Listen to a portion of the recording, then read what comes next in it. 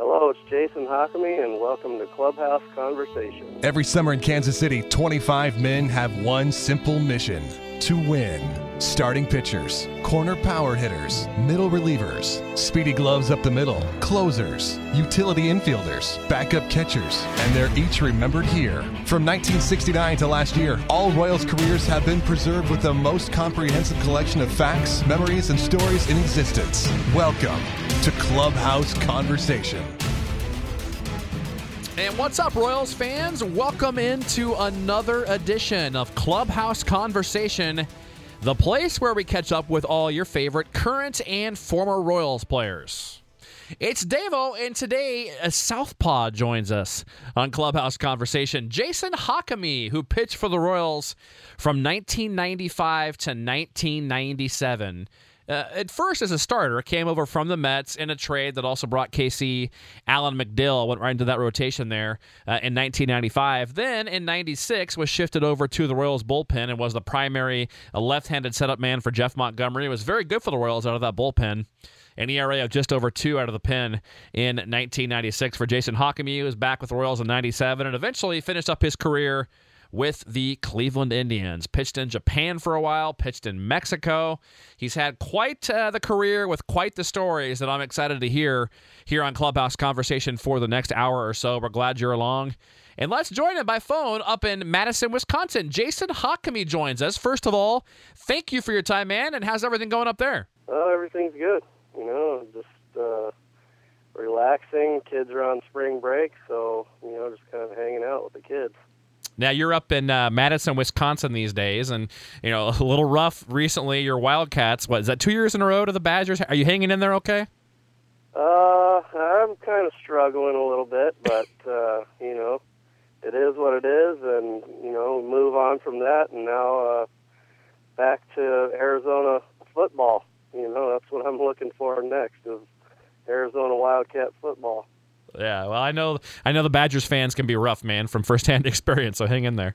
Now, what else keeps you busy? Are you and your wife still running that children's boutique that you guys were doing? Yeah, we have. We've expanded from the children's boutique to now it's a boutique and photography studio. Oh. So we do children's clothes, and now we do photo shoots. We just had...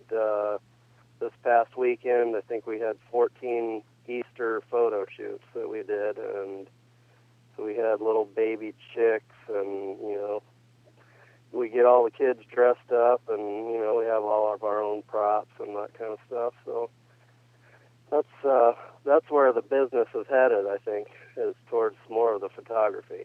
Very cool. Now, and also, I wanted to ask you about the, the 2014 Royals postseason run. Did you get into that on TV at all?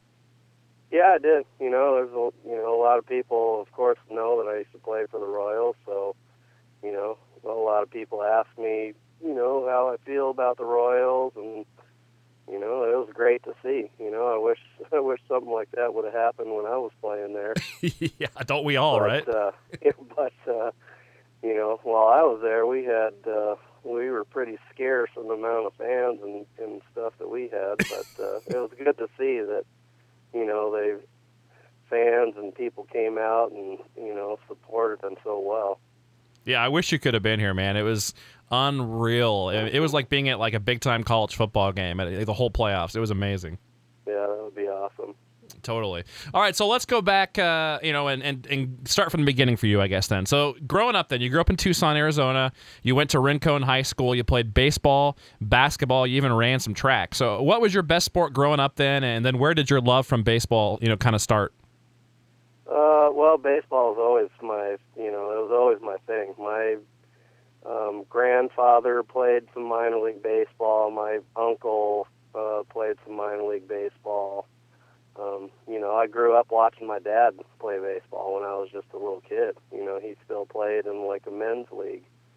And, you know, that was just something that ran in the family. And, you know, ever since my brother picked up a ball, you know, I would go to their practice and hang out, even though I wasn't old enough to play yet. But, you know, that was always my thing. You know, I played other sports, but it was always, you know, I can't wait for baseball to start. What'd you do in track? Did you actually run, or did you throw discus or shot put, or what'd you do? No, I ran. We ran like the 4x100, but I don't think we ever won a race. Well, we were not very good. I think it was just they put a couple guys out there and we ran, but we weren't really very good. Well, at least you tried. A for effort.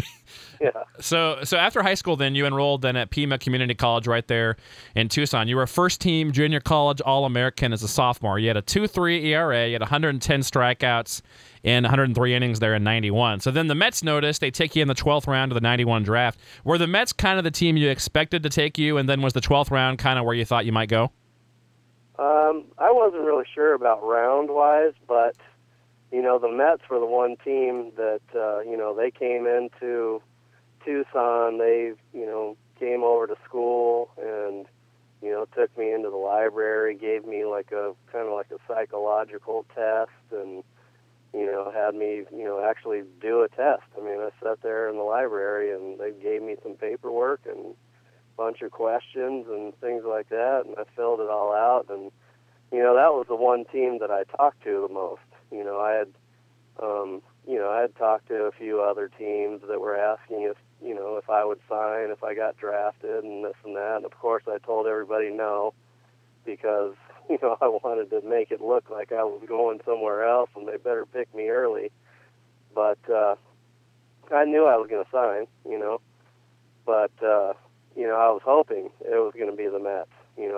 I felt comfortable with them after meeting the people that I talked to, and I kind of grew up liking the Mets when I was younger, and that was back, when they had Gooden and Strawberry and Wally Backman and all those guys playing, and I just thought, man, that would be great to play for that team, and that's how it ended up. So were you committed to a D1 school at that point then, or were you just gonna, what were you gonna do had you not signed? No, I had a couple different opportunities. I've had an NAIA school, which was Oklahoma City University, where my brother went, and I had numerous Division I schools I could have gone to, but nobody was really willing, a full scholarship for some reason. I don't know what the reason was, but I mean, I had an opportunity to go anywhere if I wanted to pay part of my own way.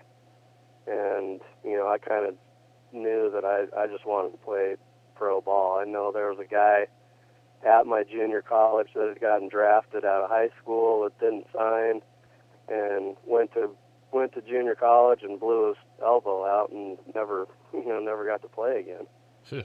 So I kind of had this, feeling that if I got drafted, I was going to sign no matter what because I wanted that opportunity, and I wasn't going to let it kind of slip away and not be able to play if something were to ever happen to me. Now, what age, when you think back to like high school or whatever, how old were you when you realistically thought you could pitch in the major leagues? Was there a moment where you thought, hey, I might actually be able to make it? I mean, did you think that way in high school, or was it not until college? Well, I probably wouldn't have thought that in high school, except there was some guy from the scouting bureau that gave my parents a business card when I was 15. This guy came and watched some tournament that I was playing in, and he gave my mom and dad a card from the Major League Baseball Scouting Bureau and said, we'll be watching or whatever. And so I guess after that, I kind of thought, well, maybe I have a shot. If there's a guy looking at me now when I'm, sophomore in high school, maybe later on down the road, I'll really have a chance. That's cool. Well, you end up signing with the Mets then. So you begin your professional career in the good old Appy League for the Kingsport Mets that same summer. You had a 1.63, you had 48 Ks and 55 innings. You threw 3 complete games there with a shutout as well. So, I mean, that first summer away from home, because obviously you're way away from home, what do you remember about that first year the most, that first summer? It was tough at the beginning. Like you said, I'd never been away from home, and I've, actually lived at home my whole time in, junior college and everything. So this was like my first time being out on my own and just being away from, my whole family and brother and parents. And so, I got out there and, but it was a team of, what they sent to the Happy League was guys that were college guys. So they didn't send, a bunch of high school kids that had just gotten drafted. We were all a couple years older, so I think we kind of bonded quick, and, it was kind of easy. Once I met everybody and we hung out for about a week or whatever, it was just like a bunch of old friends just hanging out and, showing up to the field every day and playing our game and, doing what we do. Yeah, well, that next year was 92. You were in Columbia and St. Lucie, 10-8, 2.26. Then in 93, you're between St. Lucie and Binghamton. You were 14-7 with the 3.14. So by then, you're kind of starting to become a big-time prospect. You then kind of solidified that in 94 at AAA Norfolk. You were 8-6. You were third in the league with a 2.84, sixth in the league in strikeouts. So then the Mets call you to the big leagues on July 1st of 94 then. So before we talk about that first game you pitched in, take us back to the moment you got that first call to the big leagues. Where were you at? Who told you? What was that moment like? It was amazing. First off, but we were in Charlotte, and I think we might have heard that some things were going on in the big leagues, but nobody knew what was actually happening. Something was going on, but nobody knew. And Bobby Valentine was our manager. He called me in and, he said, "So you've been doing pretty good. Do you think you could pitch in the big leagues sometime?" And I was like, "Well, yeah, I do." And he said, "Well, good, because you're leaving tomorrow and you're going to New York." And I was like, "Oh my God, I can't believe it." And he said, "But here's the deal." He goes, "You can't tell anybody." And I'm like, "Well, why not?" And he says, "Well, they're going to make an announcement tomorrow that, Dwight Gooden's going to be suspended for doing drugs. And you're going up to take his spot, but nobody can know. And so you can't tell anybody. You can't tell any of your teammates. You can't, it can't be leaked out before it's made known." And so I asked permission if I could call my parents and at least tell them. And they gave me the okay. So I got to call my parents and let them know, but I couldn't tell anybody else. I couldn't tell my roommate on the road trip. I couldn't say anything. It was just like the next day I had to get up, and the team left to go to the hotel, and I left and went to the airport. Or they left to go to the field, and I went to the airport and flew to New York. I bet you didn't sleep much that night, right? No, not at all. I was, really nervous, excited, the whole thing, just, and I felt kind of bad, too, of not being able to say anything to any of the guys and not being able to say bye or, anything like that. It was kind of just like,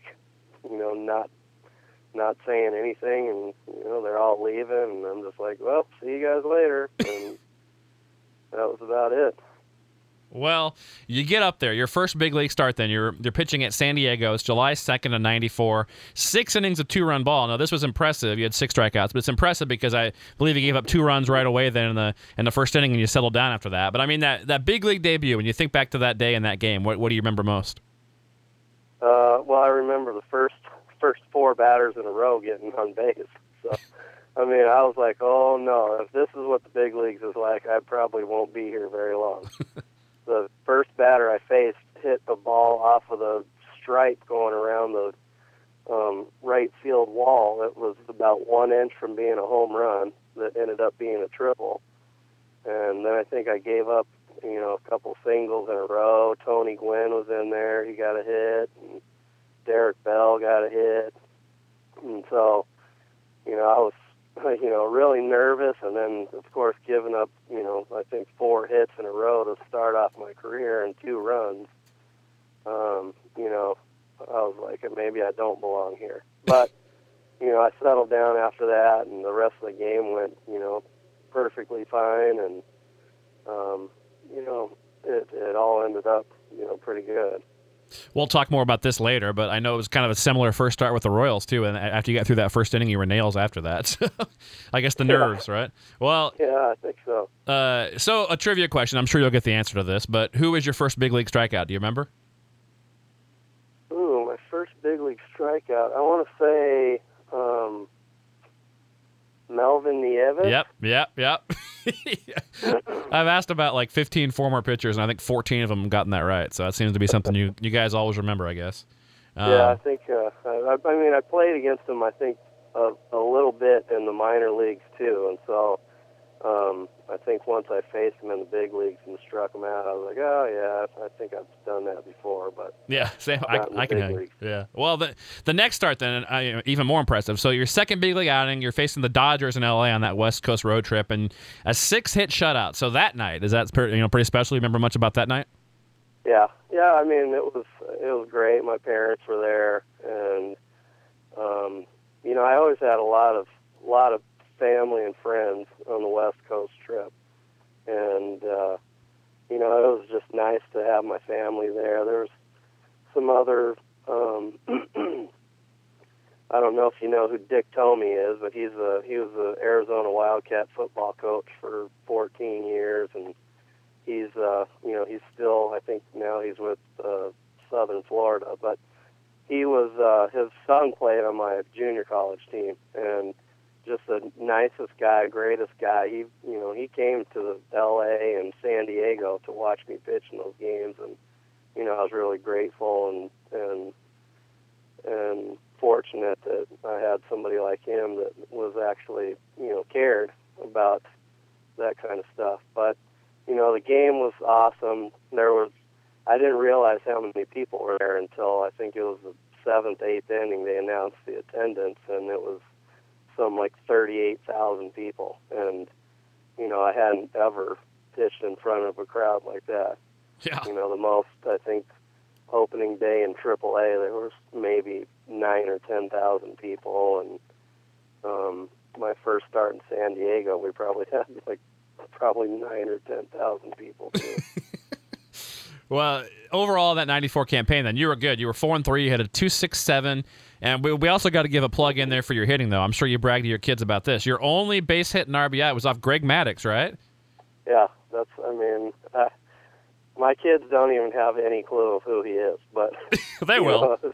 Other people I run into, and of course I have to bring it up. I got one major league hit, and everybody always is like, oh yeah, who's that off? Oh, Greg Maddux, and oh well, that's awesome.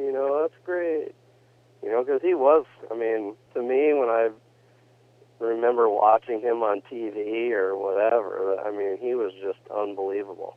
And, to be able to get a hit off of him, and it was actually, I hit the ball off of him. It was a line drive up the middle that hit off of his arm.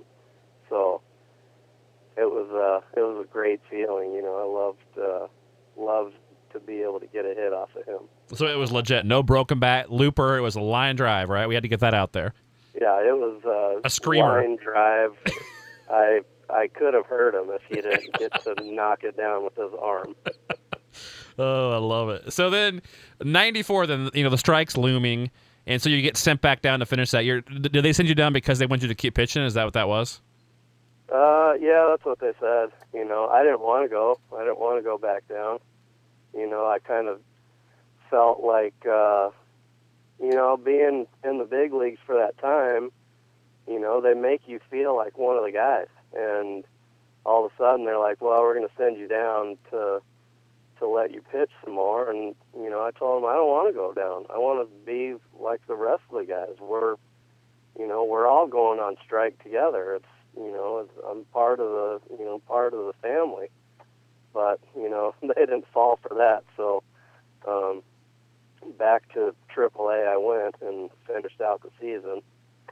And but it was fine. I went back down. I pitched fine. I did, perfectly fine. Well, and then you come back. It had to have been kind of weird because, so take us back to the spring training in 95. I mean, the strike, gets over. I mean, was that kind of odd? What was that experience like going through that?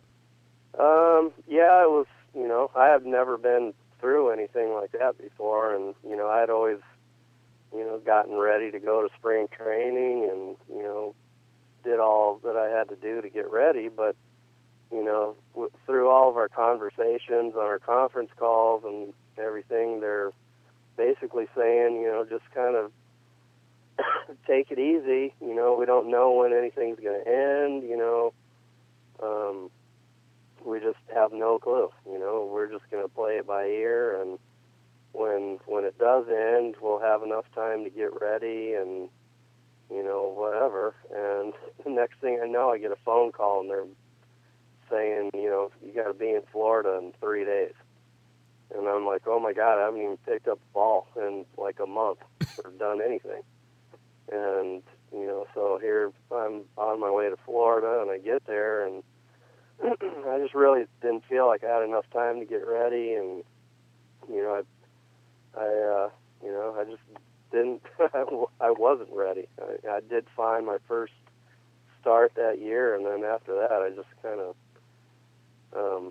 everything went downhill. I just couldn't perform like I did the year previously.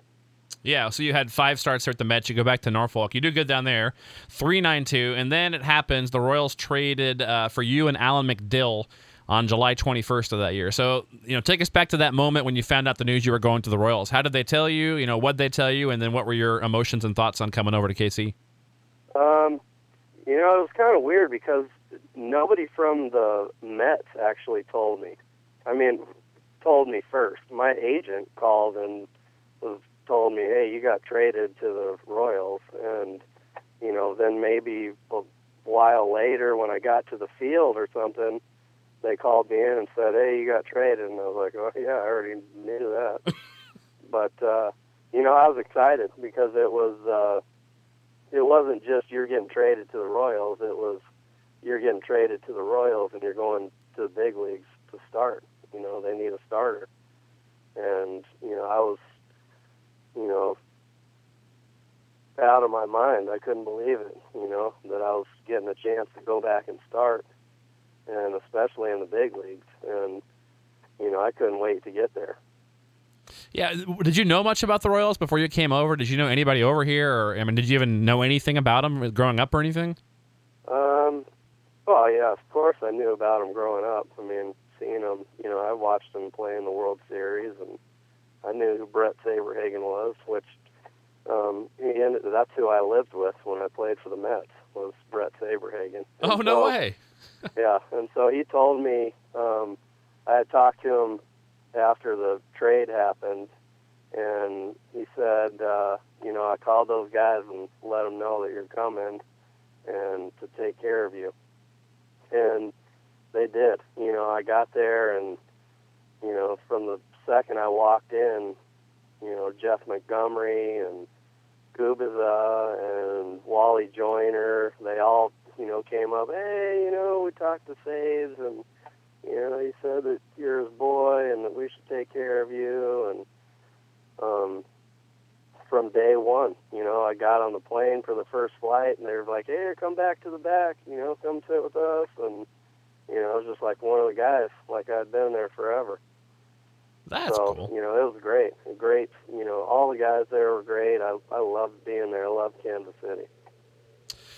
So your debut, like we talked about earlier, it's July 26th of 95. It's against the Yankees, and just like that first start in the big leagues, the first inning you get roughed up for a few runs, but then you settle down. You threw 7 innings, a 4-run ball. Do you remember that first KC start pretty well? Yeah, I remember. I remember who started against me too. I think. Who was it? Mariano Rivera. Oh, really? Yeah. I'm pretty sure he started for the Yankees in that game. That's nuts. Well, it would have been early, so he probably did. Yeah. So your best start then in 95, you threw a complete game against the Brewers, and then you finished off 95 as the Royals pitcher of the month for August. You made 1 relief appearance the last weekend of that season at Cleveland. So, you probably didn't know at that point you were going to end up going to the bullpen the next year. But, as far as that first year with the Royals goes, what else sticks out about that, that first summer of 95? I just remember, being there. I think we went to a 4-man rotation that later on in the year, I don't know who got hurt or what, but we went from having 5 guys to we had 4, and we went for 4 for the last, I don't know, the last month and a half or 2 months. So it it felt like I pitched a lot there because you didn't have that extra day of rest. That's right. I forgot about that. Did you like that? I mean, were you okay with that? Yeah, I mean, I thought it worked fine. I mean, I kind of always felt like I had a kind of a rubber arm anyways, which was I think the main reason why I ended up going into the bullpen the next year is because of that. But I really wasn't somebody I never had any arm problems during my career, and so I felt like I was okay throwing 6, 7 innings and taking a couple days off and then coming right back out there and throwing again. So 96, I mean, you started off in the rotation there briefly, but like you said, it's the bullpen after that, and you were really good out there too. You had a 2.47 ERA out of the bullpen in 44 innings. I mean, was that tough at all for you at first, and were you cool with that at the time when they told you that? Yeah, I mean, we kind of knew in spring training. They said, you guys are going to have to battle for the 5th spot in the rotation. It was me and Julio Valera, and they said, well, you guys will both be in the bullpen to start off the season. We don't need a 5th starter for the first 2 weeks or whatever, and whoever pitches better out of the bullpen, we're going to make him the 5th starter. And I remember starting off the season that year out of the bullpen, and I pitched pretty well. I think I pitched like 3 innings in New York and did really well there, and I might have pitched in 1 or 2 other games before they made me the starter. But then it just, I don't know what happened, but I was awful starting. And, they made the switch, and they were going to send me down to AAA. And I think it was Guy Hansen, maybe, that said, well, why don't you try him out in the bullpen? He's got a rubber arm. He can bounce back quick. And so they said, all right, we'll give it a shot. And, from then on, it was just only bullpen stuff. Yeah, and I mean, so that, or you set up Jeff Montgomery, really. You were kind of the 8th inning lefty, 7th inning lefty that year. So, you mentioned Monty earlier. What was it like, picking his brain and being out there with him and getting to know him? He was a great guy. I mean, a great guy to learn from, just his attitude and, his calmness and everything. And just, his physical stature. You just look at him and you see this guy, he's, not very tall, he's thin, and, but he can go out there and do his job, and that kind of, made me realize, if this little guy can go out there and do it, man, I'm a lot bigger than he is. Of course I can go out there and do it. He's not scared of anything. And, I spent a lot of time with him. We kind of had a routine that we did every game in Kansas City. We'd get our stuff, we'd walk down to the bullpen, and we'd set our stuff down, and we'd go into the groundskeeper's office. And we'd flip the game on the TV, and we'd sit there, and we'd watch the game from inside and kind of kick back and, just hang out there, just he and I, and, just sit there until maybe the 5th, 6th inning. We'd come out and, start stretching and getting ready. And, he was just a great guy, great person to learn from. I bet you learned a lot from, watching the hitters, too, those first 5, 6 innings, right? Talking about their tendencies and everything. Yeah. I mean, just, to be able to sit there with somebody like that and, talk about, oh, man, did you see how that guy looked on that pitch? Or, he doesn't look like he can hit this. And, just going over that stuff. Or, what were you going to do? Or what are you going to do when you face him? And, just learning that stuff about him and how he works hitters and, all that stuff. It's just, invaluable, something that you can't just pick up on your own. But somebody that's been around the game like that, you learn from them, and it just makes you that much better.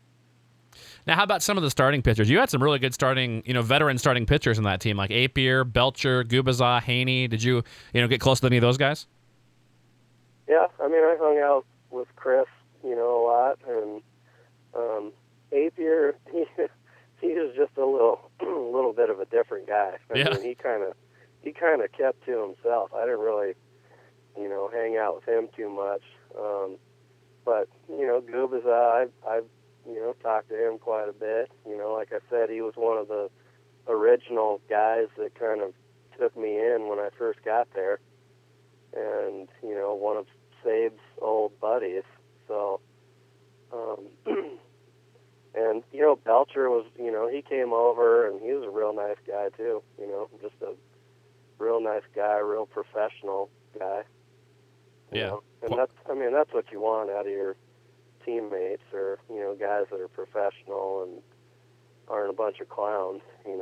Yeah, he was as competitive as they came. I remember that about him, just a workhorse out there. Yeah, he was. He wouldn't take any bull crap from anybody, I'll tell you that much. Do you remember the game? I think it was Joe Brinkman. Do you remember the game where he almost got in a fight with the umpire and he got thrown out and he left the note like saying he would never apologize and left before the media? Do you remember that? Were you there then?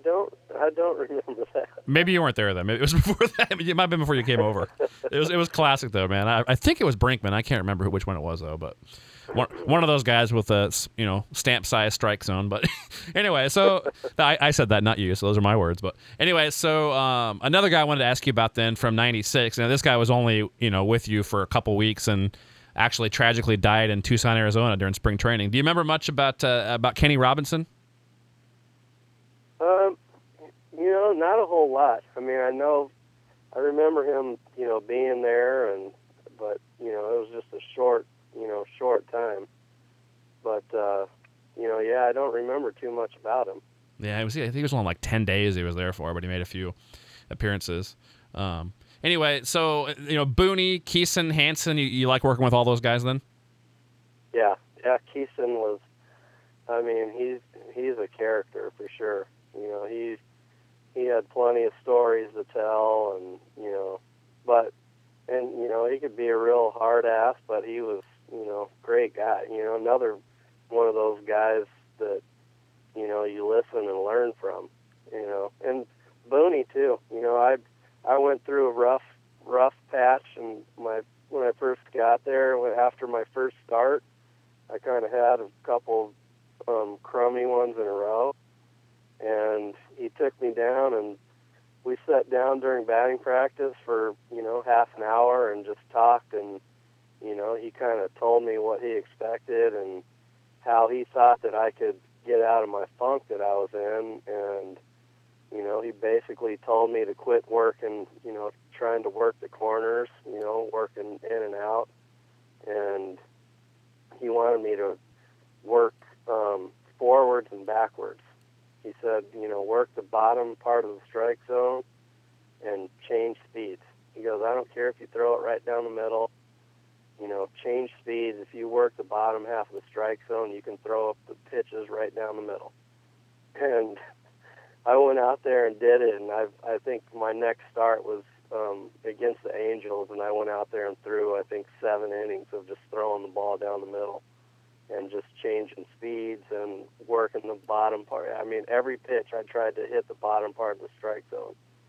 And, it worked perfectly. And I don't know why I couldn't do it the rest of my career, but it worked. It worked for that one game.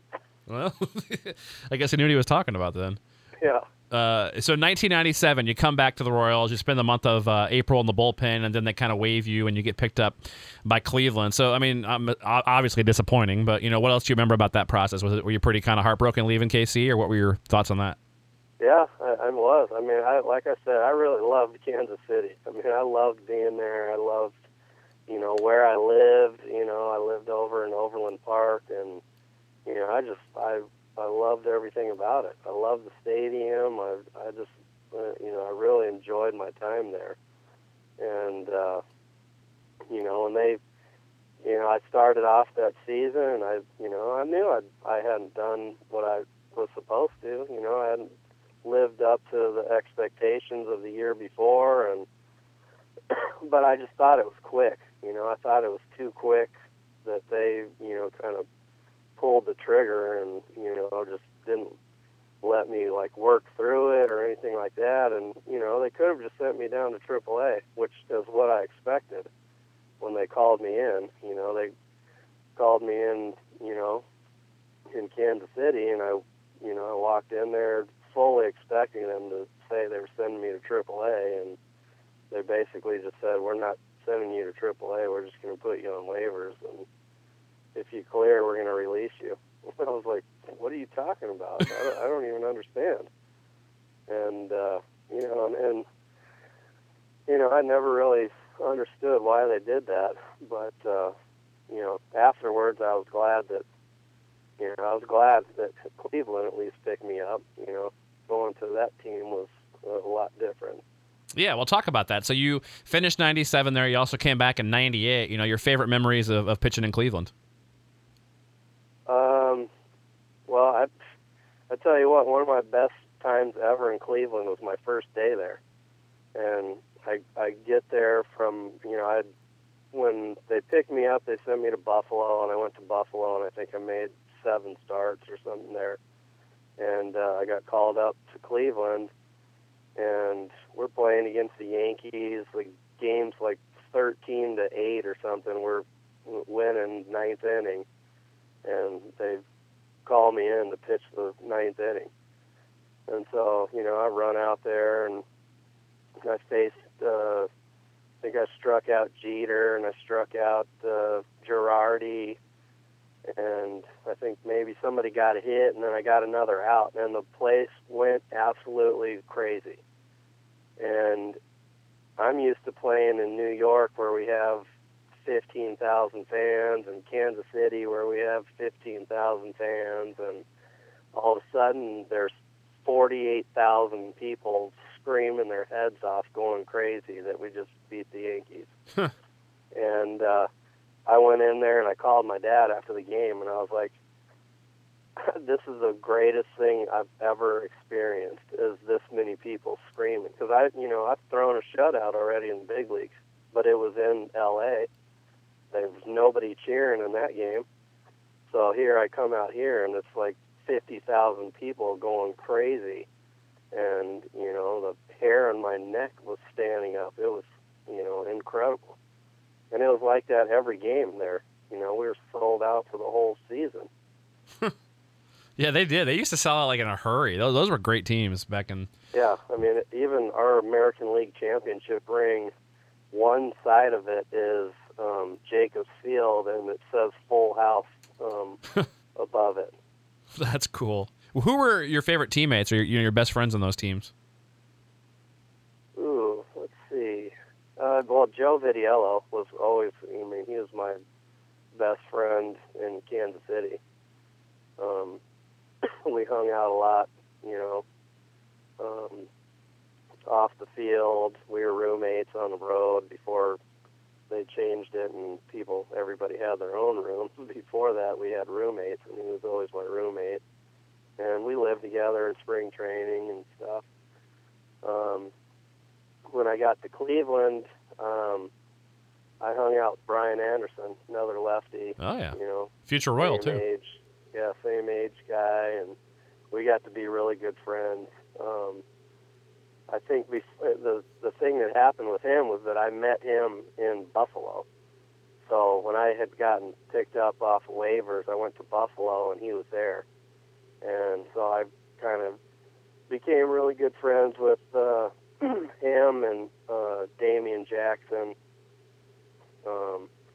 And when I was in New York, like I said, I lived with Brett Saberhagen, so we hung out a lot, and it was he was one of those guys that he took me in, gave me the keys to his Porsche, his Suburban, his house, and just said, you don't have to ask me for anything. You want to take the car and go wherever you want to go ahead and do it. You don't have to ask me for anything. Everything that's mine is yours. The only thing I ask that if you ever get a chance to do anything for anybody else down the road, that you do it if you can. And so I've always, from that day on, I was always the guy that would come to spring training with, 20 egg McMuffins, or, I'd, go and show up to batting practice or whatever with, some takeout food from somewhere, or, somebody needed to use my car, which Damian Jackson did for half of the season in Cleveland. I had 2 cars. He had one of them for half of the season. I let him use it because, he didn't have a car.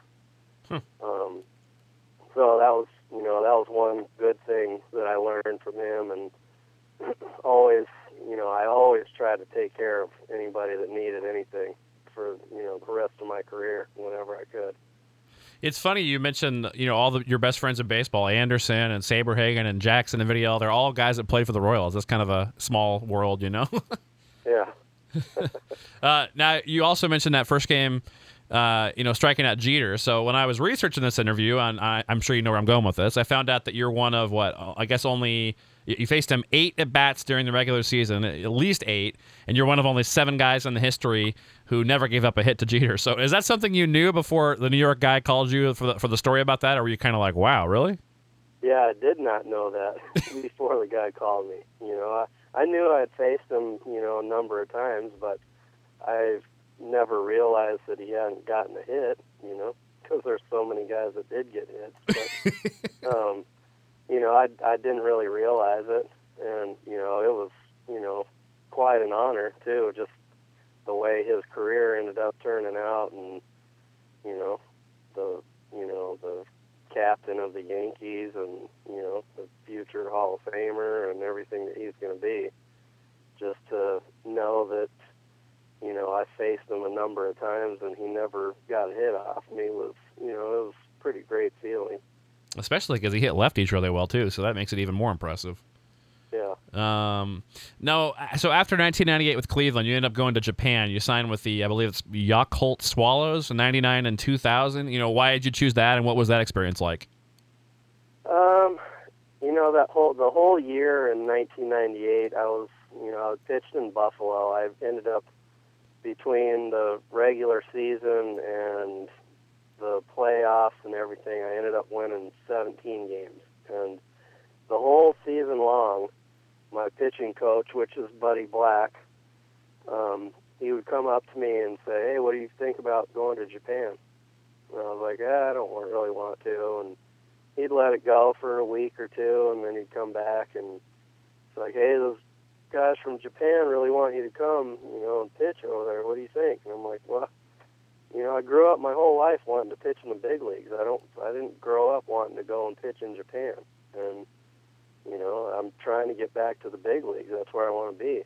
And so I pitched the rest of the season, in Buffalo. I get called up by, the Indians, and am there for the rest of the time. And I'm actually driving on my way home, and after the season's over, and my agent calls, and he says, the Japanese team really wants you to go there, and, what's it going to take? And so I thought about it, and I gave him a number, and I said, I won't go for less than this amount. And before, he had already explained to me, too, that Cleveland, although I had, put up great numbers in AAA, that I was going to go into spring training and probably get, put on waivers again, and without them really giving me a shot to start. So I gave him that number. I said, I won't go for less than this amount, and he called me back a few hours later, and he said it's a done deal. They said they'll pay you whatever you want. And so I thought, I'll go over there and give it a shot. And I ended up loving it. I loved playing in Japan. I lived in Tokyo, so, there's, I think, 1 million Americans that live in Tokyo, so it wasn't too foreign that I couldn't get by or run into somebody that I could talk to or whatnot. And, my wife was there, so, it was not not that hard. I guess some people go over there and they have a little bit more of a hard time than others. And if you kind of embrace the culture and the way they do things, you can get along fine. But if you kind of go against everything that they do and, don't get along with the way that it goes, you have a really rough time. And I saw that when I was there. I saw one of my teammates that was an American guy that, he didn't want to try any of the food. He didn't want to try any of the exercises. He just wanted to do the things like he was still in the States, and he had an awful time over there. But I tried to do whatever they did. I ate their food. I did all their drills, all their stuff, did whatever I could to fit in. And, the guys really took to me, and, I ended up becoming really good friends with them. I've had, Japanese teammates and coaches come to my house in Arizona and stay with me. It was just, I ended up loving it there, and I loved playing there for 2 years. Who were some of the either former or future big leaguers you played with or against while you were over there? Well, on my team, there was Kazuhisa Ishii that played. He played with the Mets, and I think the Dodgers, which he was, a complete stud over there. And I don't think he did all that great in the States, but over there, he's like a superstar. We had Shingo Takatsu, which he ended up closing for the White Sox for a year, I think. Yeah, We had Igarashi that came and pitched for the Mets, too. Who else did we have? No, I can't think of his name. He came over and he played, he was the second baseman for the Tampa Bay. Oh, Iwamura. Oh, yeah. So those guys all played on my team. That was Aki, right? Was that his name? Yeah. Yeah, okay. That's right. He was a good little player for a while. Yeah. So, yeah, those guys all played on my team. Did you pitch against Godzilla? Was he over there at that time? Oh, yeah, Matsui. Yeah, that's right. I played against him. He played for the Giants. And also, my first year there, Sasaki was the closer for Yokohama Bay Stars. Went to the Mariners, right? It was an all-star, I think. Yeah. Mm-hmm. Wow, that's cool. There's been so many guys from over there. So you came back in 2001. You spent the year at AAA Tucson with the Diamondbacks. Obviously not cool not being in the big leagues, but at least you were kind of at home. And then 2002, you're at AAA Memphis for St. Louis. 2003, Atlantic City in the Indy League. 2004 for Fresno, and you threw really well in Fresno there, actually. But, a big league call-up never came during those years. Were there some close calls or some of those years where you thought you were going up, or were you just about one up? I thought I should have gone up. Yeah, but, especially at Fresno. Yeah, I even had, pitching coaches, tell me that they told them up in the big leagues that they should get me up there. But I ran into the numbers game towards the end of my career. I was older, and I think they pretty much had the feeling that there was, not anything that they could really see that would go well for them to take somebody else off the roster to put an older guy on there. Yeah. Just to use him for a little while. But, I think the year that I pitched in Memphis and the year that I pitched in Fresno, that for sure I should have been in the big leagues both of those years, the way that I pitched. And I just, like I said, I think I just ran into a numbers thing there.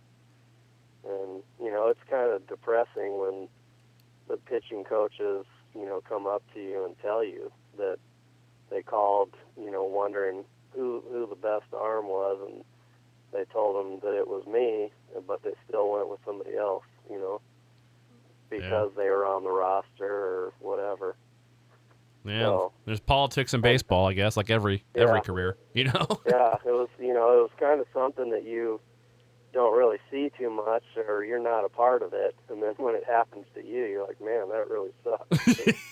I didn't really understand that it really does work that way. That sometimes it doesn't matter how great you're doing. If somebody else is, on the roster, but they're not doing that great, they're going to get called up before you just because they're on the roster. Yeah, that stunk. Well, so then same question about the Mexican League. So you go over in 2005 and pitch over there. I mean, did you enjoy that? And what was the culture and food and all that good stuff like? That I didn't enjoy so Really? much. Really? Well, I guess it could be two separate parts. The first part of the year I was in Monclova, which is like a steel mining town, really small, nothing to do. You walk to the field and back. It's like right down the street.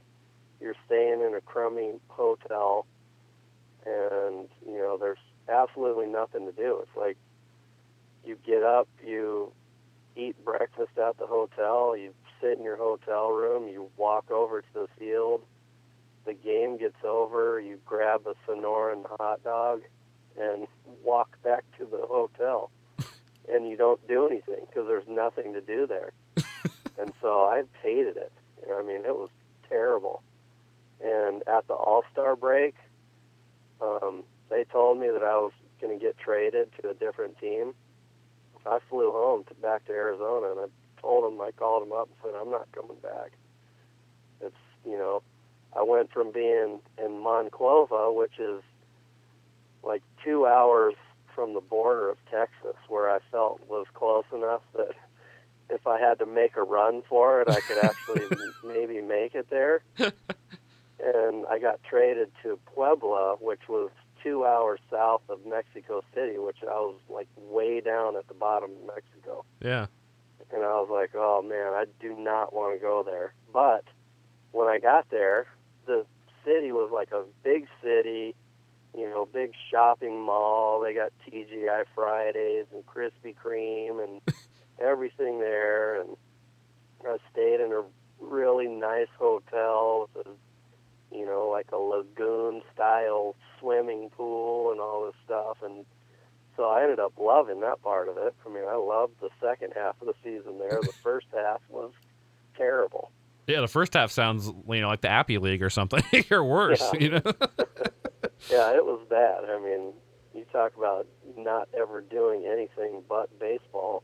Yeah. That's basically all you do. But the second city, living in Puebla was, it was great there. You could go out to eat. You could, take a cab over to the mall and, walk around and actually see stuff. That's cool.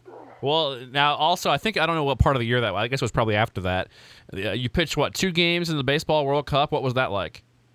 That was great, too. I mean, I had tons of fun doing that.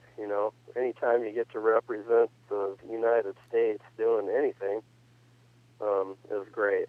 And to be able to put on the, USA uniform and go over there and represent your country was, it was just awesome. And, it was cool because I go over there and, I know some of the guys that are on the, team from Mexico, and I know some guys that are on the team from Puerto Rico, and I know some guys that are playing for Canada, and Australia is like, kind of a reunion of all these guys that you've, played against or whatever during these years. And so it was fun, being over there in Amsterdam and Rotterdam and just seeing the sights and all that. And, luckily my wife got to come over there too. And, it was like a, mini vacation, but with,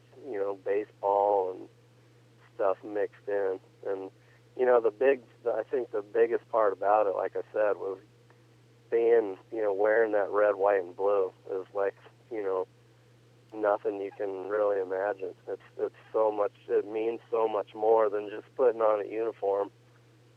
When it's the actual United States uniform. Totally. And then, so after that, you're 34 years old at this point. So you kind of, I guess, temporarily hung them up after that year. And then 2009 rolled around, and you talked about earlier about giving back to the game. So I know that was, kind of your way of giving back and having fun. Not really, going back with the Tucson there. What was that final summer in 2009 like?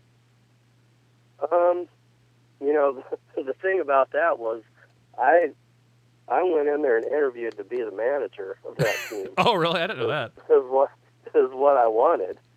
I set up an interview, and I went and interviewed with the owner of the team and the general manager, and I basically told him, I said, look, I've been through this for a long time.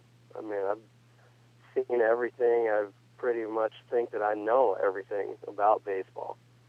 And although I've never managed the game before, I think I could do it. I said, I don't see why I couldn't. I know everything there is to know about baseball. And so I went through my interview and whatever, and they called me back and, said, well, we just want to let you know we're going to hire somebody else. And,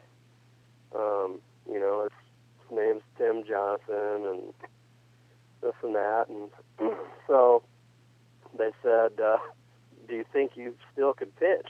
Because if you think you could still pitch, we want you to be a part of this team doing something. So what? You're not the manager, and, he's going to pick his own pitching coach.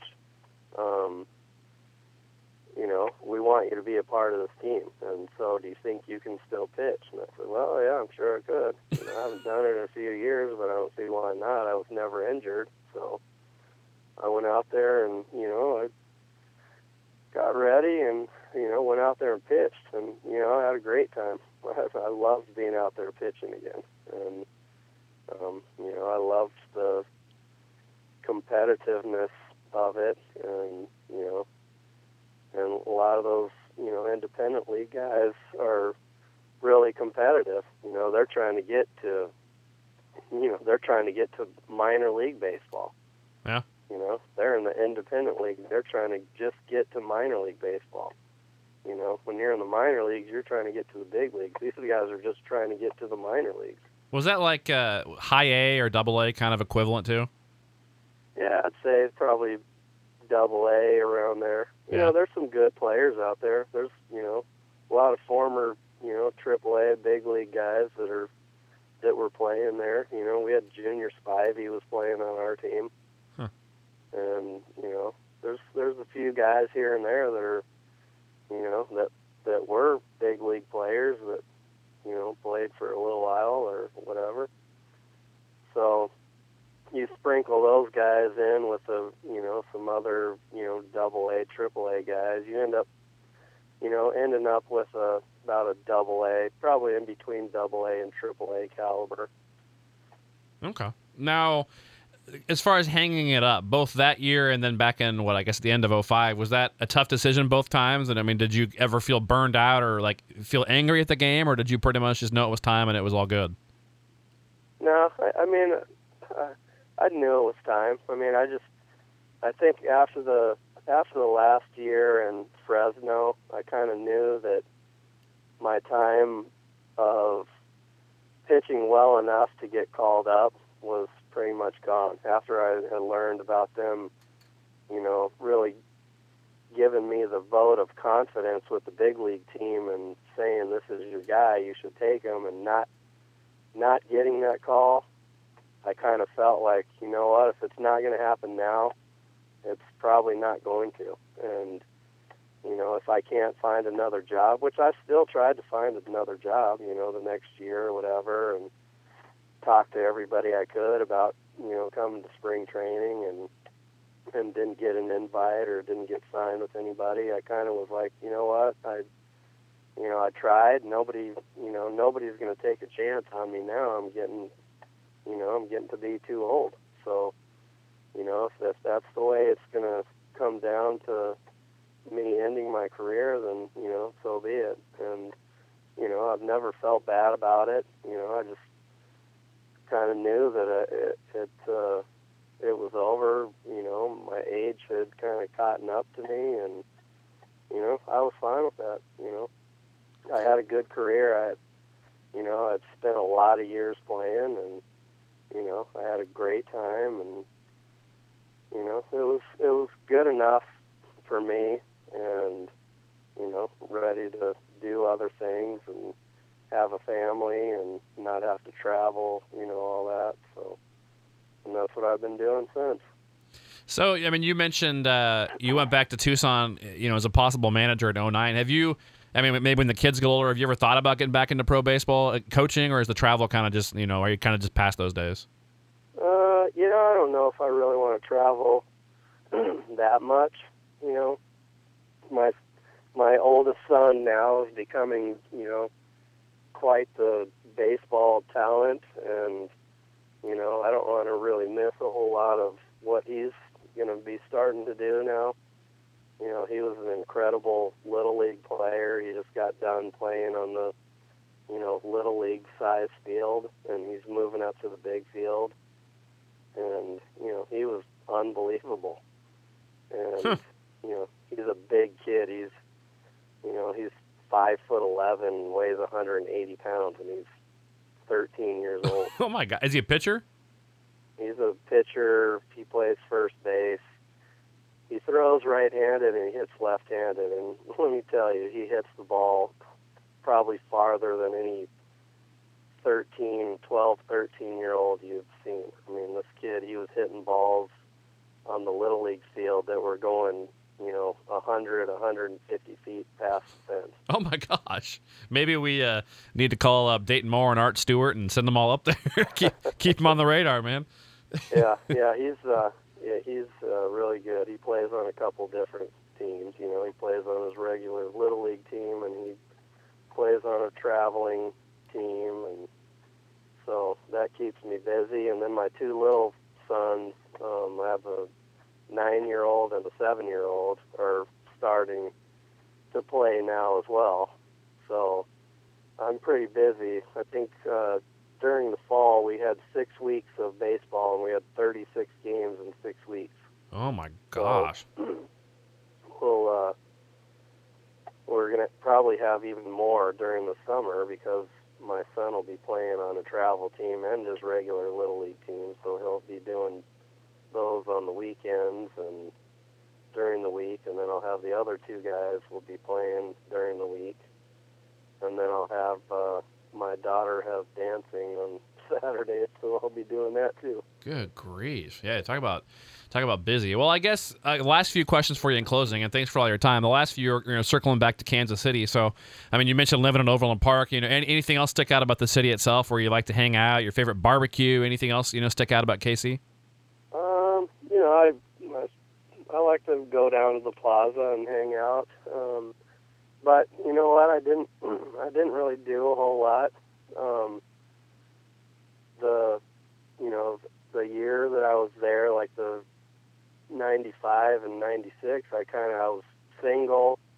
I had a dog, and it was kind of like, she was kind of like my wife, you know. I would go to the field, and then when the game was over, I'd hurry up and get home, because I knew that, you know, she was ready to go outside, or, you know, and I kind of didn't really do a whole lot. And then my, you know, the third year there was the year that I didn't have her, and I kind of just would go down to the plaza and hang out all the time. But, you know, my first 2 years, I kind of just was real low-key, and, you know, I lived next door to Chris Haney, and, you know, his wife would come over and take my dog out and kind of take care of her when I would go to the field, and, you know, but, yeah, I didn't really do a whole lot, or, you know, anything like that. Didn't really hang out too much.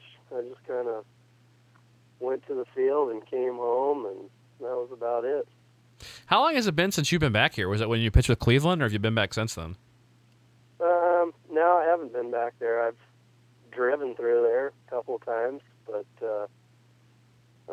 haven't stopped. I've been meaning to go. You know, the Royals send me things all the time about, you know, come to certain events and things, and I actually was going to go to Jeff Montgomery's golf tournament, and I think we had an illness or something. Somebody got sick, and I wasn't able to go. But I was all signed up and ready to go, and my wife and I were going to head there for the weekend or whatever, and we just ended up not being able to go. Well. But I want to make it down there. I mean, I want to go. I actually want to take the kids, over there and show them the stadium and all that stuff. Yeah. Did you ever take them to see New York and all that stuff, or any of the other ones? Cleveland or anything? They haven't seen any of them. Huh. Well, they've been to Brewers games, and we've been to, some Diamondback games back in Arizona. And I've taken them to the Dodgers, stadium when we were in L.A. But no, we haven't been back to Kansas City or Cleveland or to New York. well, one day soon. Maybe when they get a little bit older. Yeah, well, I think Kansas City might be, on our radar this summer sometime. Yeah, pretty. Not too far from there. What is that? 7-8 hour drive? 6 hours? Yeah, it wouldn't be too bad, And I'm sure there'll be some event or something that we can go to that we'll be able to take the kids and stay there for a couple days. And I'd like to show them the stadium and maybe take them in the clubhouse or whatever and let them see what everything's about. Yeah, hopefully maybe you can come back for a playoff game. That'd be nice. Deep into October this year, hopefully.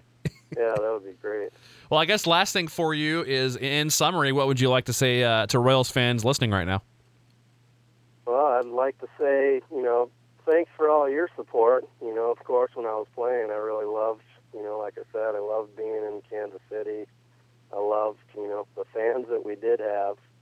I love their support, and, keep on supporting the Royals. They're on their way up, they're doing well, and, everything always is better when you have fans behind you. Absolutely. They're coming out in droves now, man, so it's an exciting time. Well, hopefully we'll see you back here this summer, and, stay in touch and all that good stuff, and good luck to all your kids and all their events, and good luck hanging in there with all those Badgers fans around. Yeah, thank God. All right. Thanks a lot. I appreciate it. All right, man. Take care. Okay.